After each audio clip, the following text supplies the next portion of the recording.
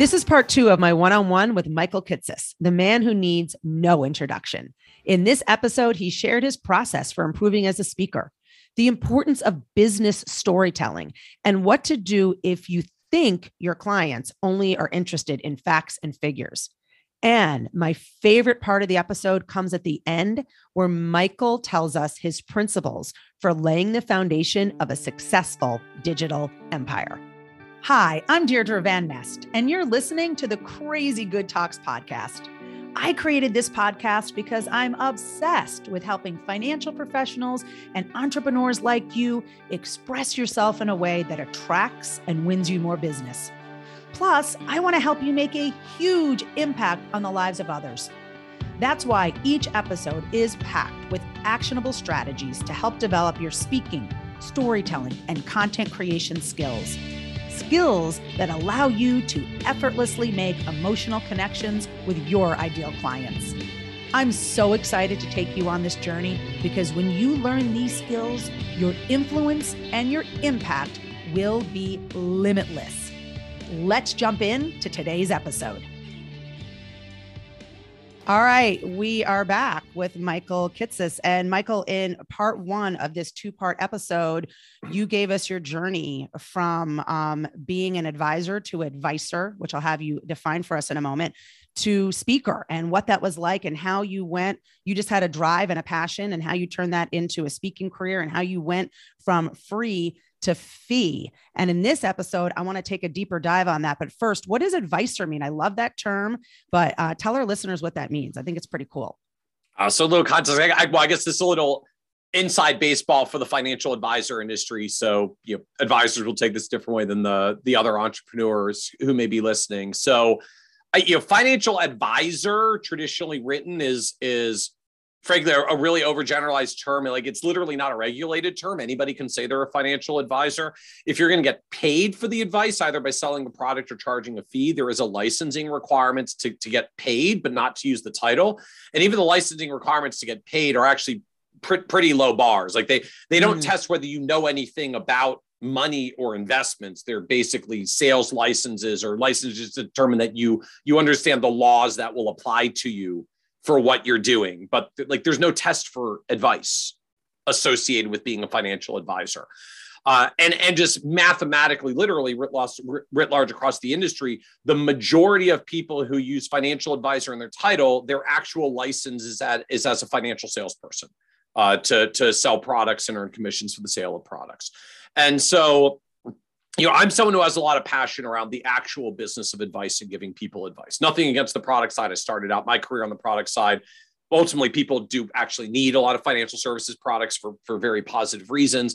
But I think it's really important to draw a line between when you're engaging a salesperson and when you're engaging someone for actual advice, not pursuant to a sale. At least I want to know, I understand when I go in the Gap and they say the pants look good on me, we all understand how this relationship works.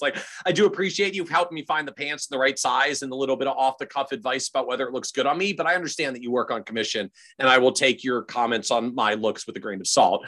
If I hire someone to be my fashion consultant, I expect you to actually give me advice about my fashion. Yes. And I say that tongue in cheek because I have absolutely no fashion sense at all. My brand is wearing the same shirt, and I own 12 of them, so I don't have to figure out what to wear. Which we love. We love this blue shirt. I appreciate that. Yes. So I try to make a distinction between the people who are financial advisors, air quotes, some of whom are in the product business and some of whom are in the advice business, and the people who are purely in the business of giving advice and getting paid for advice. And so I call that group financial advisors. On our site, we have a whole financial advisor manifesto about what it really takes and what it means to really be in the financial advice business and to be a financial advisor. But that ultimately is our mission, even from our platform, is making financial advisors better and more successful.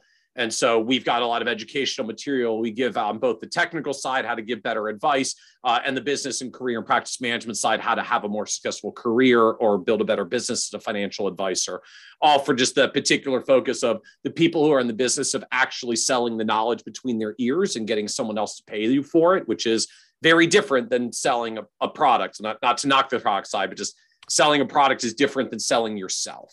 Absolutely. And this is one of the ways. This is one of the ways you avoid commoditization is by doing that. Okay, absolutely. Great. Awesome. I love that. All right. So let's go back to speaking. We were talking about going from free to fee. We talked about experience. So I'm curious to know, how do you personally prep for a presentation? And over the 17 years, how have you continuously improved as a speaker? You know, one of my mentors, Craig Valentine, who's just an incredible speaker, said, let me see if I can get this right.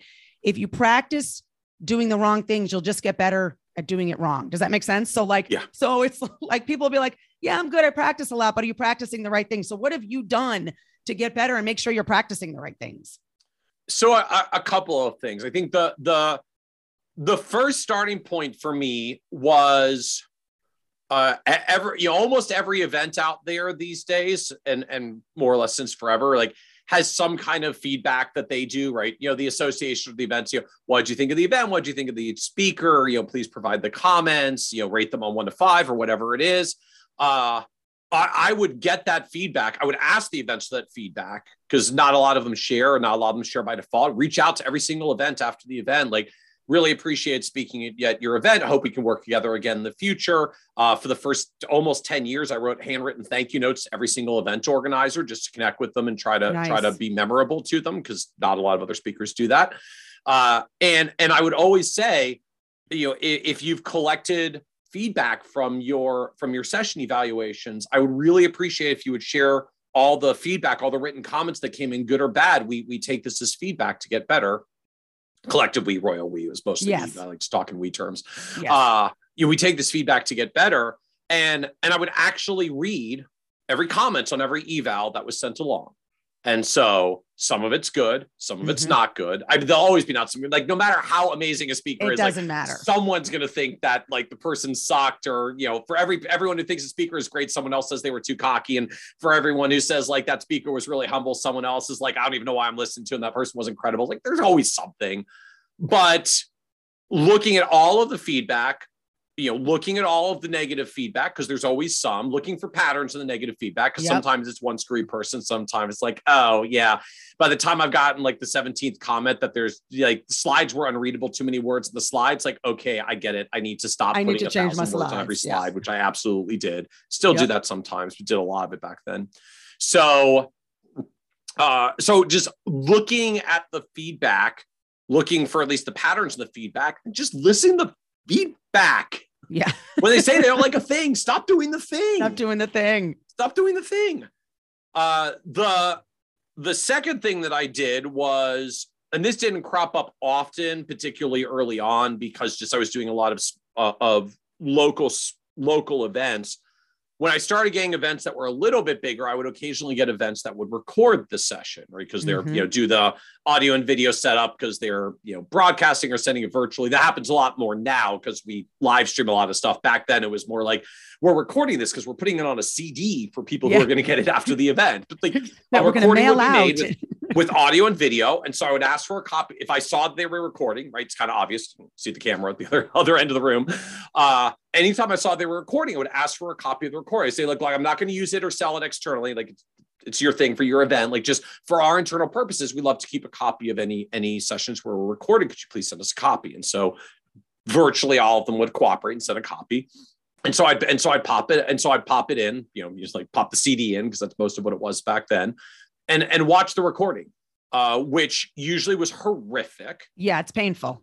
It's painful in the beginning. Part of it is just almost none of us like hearing ourselves talk. It sounds strange, because your voice literally sounds different to you recorded than when you hear it inside of your head from your voice box.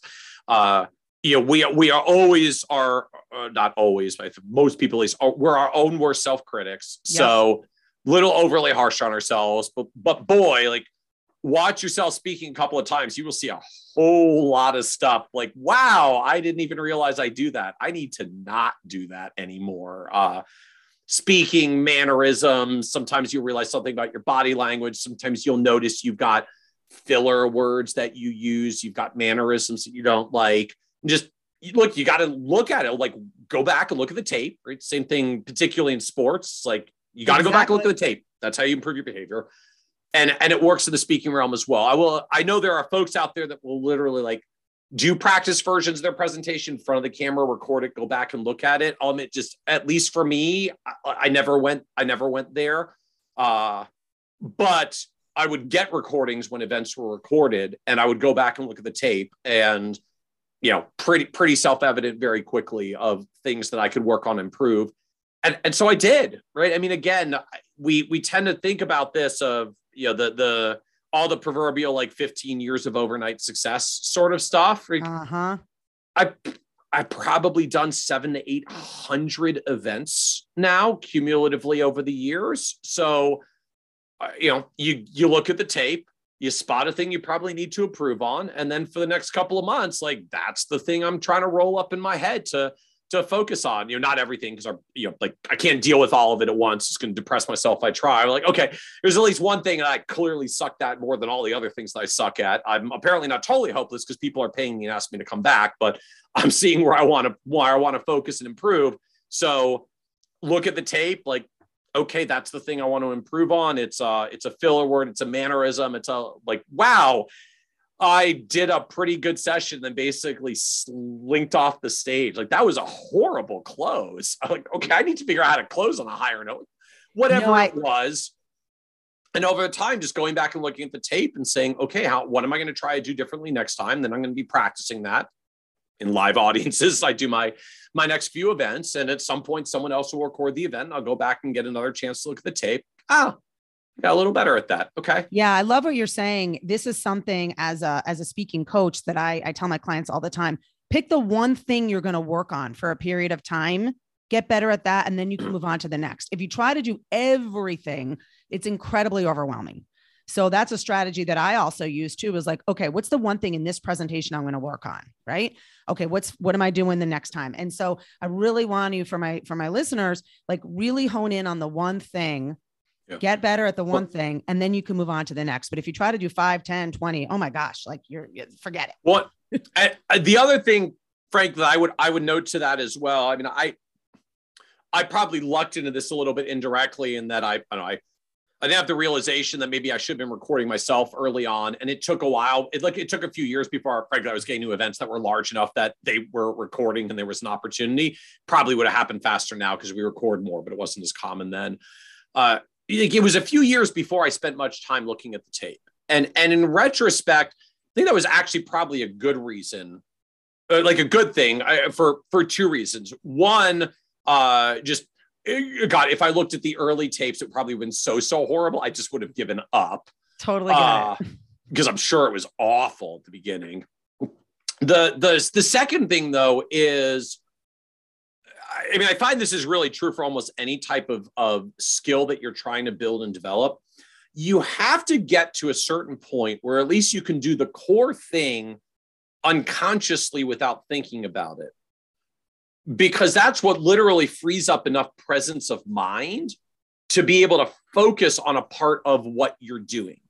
Absolutely. If the thing is not on autopilot, trying to think about the thing while you're doing the thing just overloads the brain and you shut down. I mean, I just remember living this even as a financial advisor, like the first few years, I'm just trying to figure out how to get through client conversations without stumbling on it. Now I have more than enough experience that as I'm seeing a client conversation, I'm not only having the client conversation, I'm thinking about like, how's my body language right now? How's the client's body language? How are they taking this? How's the environment doing? How am I feeling about the flow of this conversation? Because like I'm used enough to the conversations that I can have the presence of mind to do sort of the higher magnitude thinking, right? I even reflect on this with like teaching because I've got young children, like teaching my kids to ride a bike. If you try to explain all the things to do or ride a bike early on, like there's so much coming at them, they can't process it all. Like, how do you teach kids to ride a bike? Like just had them put their feet on the pedals. I grabbed the backside of the bike and dragged it along with them to keep them upright and just let them get used to steering and having the bike moving, having the pedals moving, having their feet moving. And after they got used to it for a while, then like I could let go of the bike and they could realize like, oh, I need to keep pedaling. If I slow down, like the bike falls over.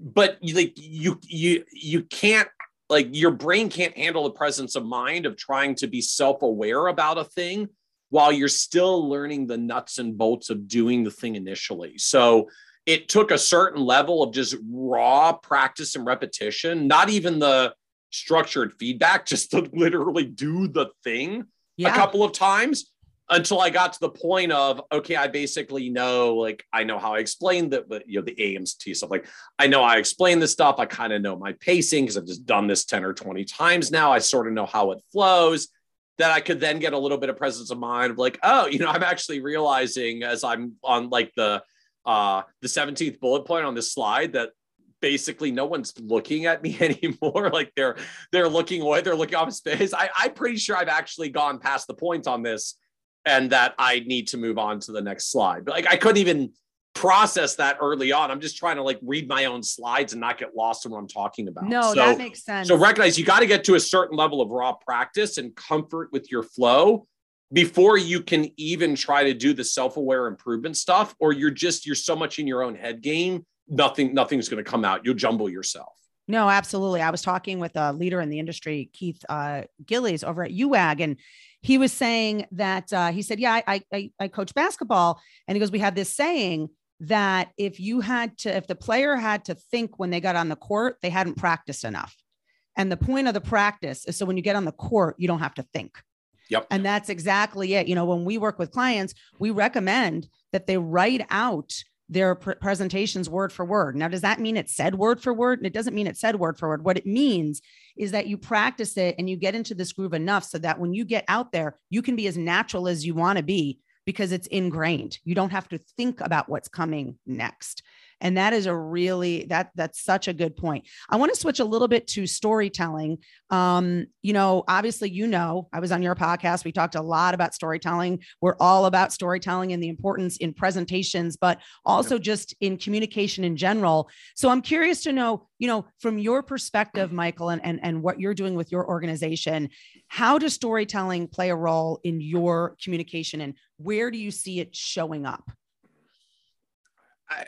Storytelling for me shows up in bits and pieces just all over it. It's just woven into a lot of our content. For anyone who's actually read articles on our site on Nerd's Eye View, like almost every article, the first section starts off with a story. Like I'm incapable of making a point without giving the backstory that leads up to the point first. To the extent that even when we write our executive summaries of our articles, the way that we write our executive summaries has a format, and it actually draws from the Disney Pixar formula of how to tell a story. Love that. So once upon a time, there was a blank, and every day they blank until one day blank happened. And then until finally. That's kind of, if you go back and look at any Pixar movie now, I've just ruined all the Pixar movies because they basically are. Because that's it. You don't even need to watch them. That's the whole formula. But it always starts off with once upon a time there was a blank, and every day they blank until one day something happened and it all changed, and that's what kicks off the story and the journey that we're going to be going on. And so, I just sort of have this compulsion now. Anytime we're talking about something, I have to set that up first. So I call it something like setting the table or dressing the stage, because I just came from a theater background. That like we always have to set that up first. It's just kind of the foundational piece of let me give you a lead into this story about how we got here, and then I'm going to teach you or tell you the thing that we're going to be talking about, and then at the end I'll tell you what I told you. Yeah. So to me, it's part of what we do. I try to build that into. Even when we're teaching like nerdy tax law stuff, like let's take a moment and just talk about the crazy story about where this law actually came from, because funny thing. 2-minute journey about where that tax law came from. And then there we are. Some of our practice management content still got to have some kind of story journey of an advisor, historical industry context, some story journey about how we got to where we are. It shows up in our articles as well. I will grant I'm not one of those people that there are folks out there that I feel like are master storytellers, and like every story is witty and has this amazing journey and all of these like analogies to the thing that's just immaculately written when you get to the end. You're like, oh, that was beautiful and perfect. Like, I'm not that good at it, but I do always feel just this inclination, desire. I guess it's part of how my brain is wired, that I have trouble explaining a thing without first saying the context for the thing. Yeah. And that becomes the basis and the foundation for a story. I can't talk about a thing until I talk about how we got here to the thing. And to me, just that's the element, that's the essence of storytelling. And it weaves into every presentation we build. It often weaves more than once into the presentations that we're doing, all built around that framework. Yeah. And so what would you say to the advisor or the entrepreneur who says, yeah, Michael, Deirdre, but you don't know my clients. I'm working with engineers, or I'm working with people in tech, and they're super buttoned up and they just want the facts. And that's all they care about. Like, this story stuff is all fluffy. What would you say to that? Well, I mean, short answer would be come up with more relevant stories. Like I love it. To me, like that's not people don't like a story. It's people don't like a story that isn't relevant to them. Love that. What's their story? What's their journey? What's going on in their lives that, the story you want to tell would have some resonance to them. Just human beings are kind of hardwired to story. I mean, literally, like, it's why storytelling, story selling, connects so well. Our brains are just wired to connect with narratives. We find narratives even when there's no narrative, right? Like, right. You show a chart with random dots and people will tell you a story about the dots, even if they were actually literally truly random dots. We connect dots and find stories and narrative and everything, but no one wants to hear a story that doesn't have a takeaway for them. No one wants to hear a story that doesn't have a point, right? I always remember back to, the famous rant in Planes, Trains, and Automobiles where Steve Martin goes off and here's an idea for your stories. Have a point. It makes it so much more interesting to the listener. So you know what your story is and where it's going, and that you're telling a story that actually has some connection to the person that you're trying to talk to. But our brains are just wired this way. Now, granted, some people like long stories, some people maybe like shorter stories. I don't want to too overgeneralize this. I'm sure we can find some human being who just literally hates stories. Right. But we're pretty much all wired this way. But if the story isn't connecting with us, if I don't have some kind of investment with the story, if I can't see myself in the story, if I don't feel some connection with the story, then it's just a boring person talking pretty quickly. Yeah. Or TMI. That's the worst. Or TMI. Oh, that's painful. That's painful. All right. So as we're wrapping up this episode, I do want to talk about thought leadership. And I would love for you to share, for you, what's been the most powerful medium in establishing yourself as a thought leader? Because it's one thing to have a podcast or, be a great presenter, have a book, but you're a bona fide thought leader, which is a whole elevated level of thinking, quite frankly, and putting content out there. What's the medium? So I'd answer this two ways, because there's kind of an essential connection between them. The short answer of what's the medium is, like, it's just your website. It's your space that you own. Like, love that. If you want to talk from a soapbox, the only key is you have to own a box. But you have to own a box. Like, that's so good. If you want to have a soapbox and all you do is go find other people's boxes to stand on, at some point they might not let you stand on their box, and then you have nothing to shout from. Okay, so that's good. If you want to have a soapbox, you got to make your own box, and it's not hard, right? Like, I can register a domain name for $9. I got to spend a little bit more money for someone to stand up a website that I can run. Like, it doesn't take much to own a piece of digital real estate today. You don't even have to own physical real estate and a box. It's just a website, but you got to have a box to stand on, and you got to own the box, because if you don't own the box, someone can take the box away from you.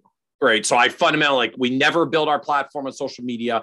We never went into LinkedIn groups and Facebook pages and all the rest. Yes, we show up there. The things on our website get sent out through those. Yes. But, part of this is, at least I had always heard it from Brian Clark, back then, of Copy Blogger. And, his way of framing this was don't be a digital sharecropper. Right. The challenge for sharecroppers of the past was they farmed the land, but they didn't own the land. And so at some point, the landowner changed the rules of the land, you had no crops. Yeah. And so if you build on Facebook or LinkedIn or any of the social media platforms, and they change the rules, they change the algorithm, they change the flow, your business can vanish overnight. When you own your property, you own your property. So don't be a digital sharecropper. Own your digital house. Own your soapbox, which to me, like, don't make it more complex than it needs to be. It's a website that has a place where you can type things and hit publish so human beings can find it and read it. That's really all it takes. And even if you go and look at some of the, incredible thought leaders out there, and particularly ones that have been doing this 15, 20 years, like back to the early days of the internet. Some of them are basically still running the website they had from 20 years ago. Like, it's just a bunch of text. It looks like nothing. People don't show up because it's pretty. They show up because of what it says and the actual substance of the content. So I'd say, like, number one is, if you want a soapbox, you got to go get a box that you own. Digital Realm makes it very findable. So I'm a big fan of websites. And the other reality of, if you want to build a thought leadership platform, is you need some way to get people to come back after they see it the first time. Okay. I mean, a lot of us have the experience, like, oh yeah, I read this article once, like, on that thing, like, it was awesome. Oh, you remember what website it was? Like, I don't remember. I was surfing on the internet one night and I found a thing and I read it and it was cool. And then I moved on with life. And, like, I have no idea how to find it again. Like, maybe if I remember the words, I can go Google it. But we plow through lots of content on a continuous basis. Did smartphones and the rest make it easier and easier? At some point, if you want to actually turn this into a business, you not only need to put thought leadership out, you need some way to bring people back. And simply put, the way you bring people back is you ask them for an email address in exchange for something useful. And then you honor that by only sending them more useful things, like the thought leadership stuff that you're putting out that's relevant to them. Yeah. So you create a lead magnet that people want, right? Yep. Get the email and then, we've lived all of the medium, audio and video and written and social media, a bazillion different platforms. We've done everything from broadcasting out spontaneous video when that was hot for a while on Vine and the things that followed. Yeah. We've done pretty much every social media channel imaginable. We pushed our content lots of different ways. At the end of the day, like, if you blew up the website and everything and all of the rest, I could rebuild any business as long as I've got my email list. Really? Yeah. And as much as we knock email, like, it's an overflow and we get so much email and there's a lot of spam and it's overwhelming. Like, yes, all of that's true. And every other version of content is exponentially worse. I mean, you think email's overwhelming. Facebook posts are so overwhelming. Facebook filters out like 97% of them. You don't even see most of what's there, because otherwise it would be such an avalanche and torrent. You wouldn't even be able to read it and follow it all. The same thing on Twitter and most social media platforms. Like, the social media platforms figured out a long time ago, you literally have to curate the heck out of it or it's overwhelming. So, if you think your email's overwhelming, you hit delete on 50% of it. Well, great. Most social media platforms are probably blowing out 97 and 99% of what's in your social channels. I mean, they're not being Machiavellians, because otherwise it would be such a fire hose. It would be a crappy experience. You wouldn't even enjoy it. Facebook actually did tests early on where people said, stop curating my feed. Let me just see everything. So they turned it on, let people see everything. And they thought it was horrible. And they stopped using Facebook. Interesting. We think we want to see it all. And then when you actually get it, it's like your email on steroids. It's too much. So most of these feeds are highly, highly refined and curated by whatever the social media algorithms are, which if they change, you're out of luck, because that's what happens when you're a digital sharecropper. So own your website, own your email list. Everything else we do, I mean, lots in the media, audio and video and social media world are all pathways back to our website, to our email list, because those are things I can own and build upon. I mean, we're very careful to use those in good, sacred ways, because if you blow up the trust with the people that follow you, then you have no trust, which means you have no business. So this isn't about like owning it in a greedy, be abusive way, but just, if you want to build a business, you have to own your foundation. Love it. Own your soapbox and then double down on that email list. Thank you, Michael Kitces. So amazing to have you here. I've loved every second. I wish I had another hour, because there's so much more I want to ask you. But you have given us so much valuable content. Thank you. Where can people find you? So easy place to find me is kitces.com. Hardest thing is just typing the name itself. So KITCES.com. I was not so lucky when the family came over and transliterated the name, but kitces.com, at Michael Kitces on Twitter and all the social media places. But kitces.com is the place you can find all of our stuff. Awesome. And we'll put the link in the show notes. Thank you so much for being here with us today. My pleasure. Thank you for the opportunity. Awesome. Have a great day. Thank you for listening to the Crazy Good Talks podcast. Click the subscribe button below to be notified when new episodes become available. The information covered in this podcast represents the views and opinions of the guest and does not necessarily represent the views or opinions of Accelerated Performance, LLC. The content has been made available for informational and educational purposes only.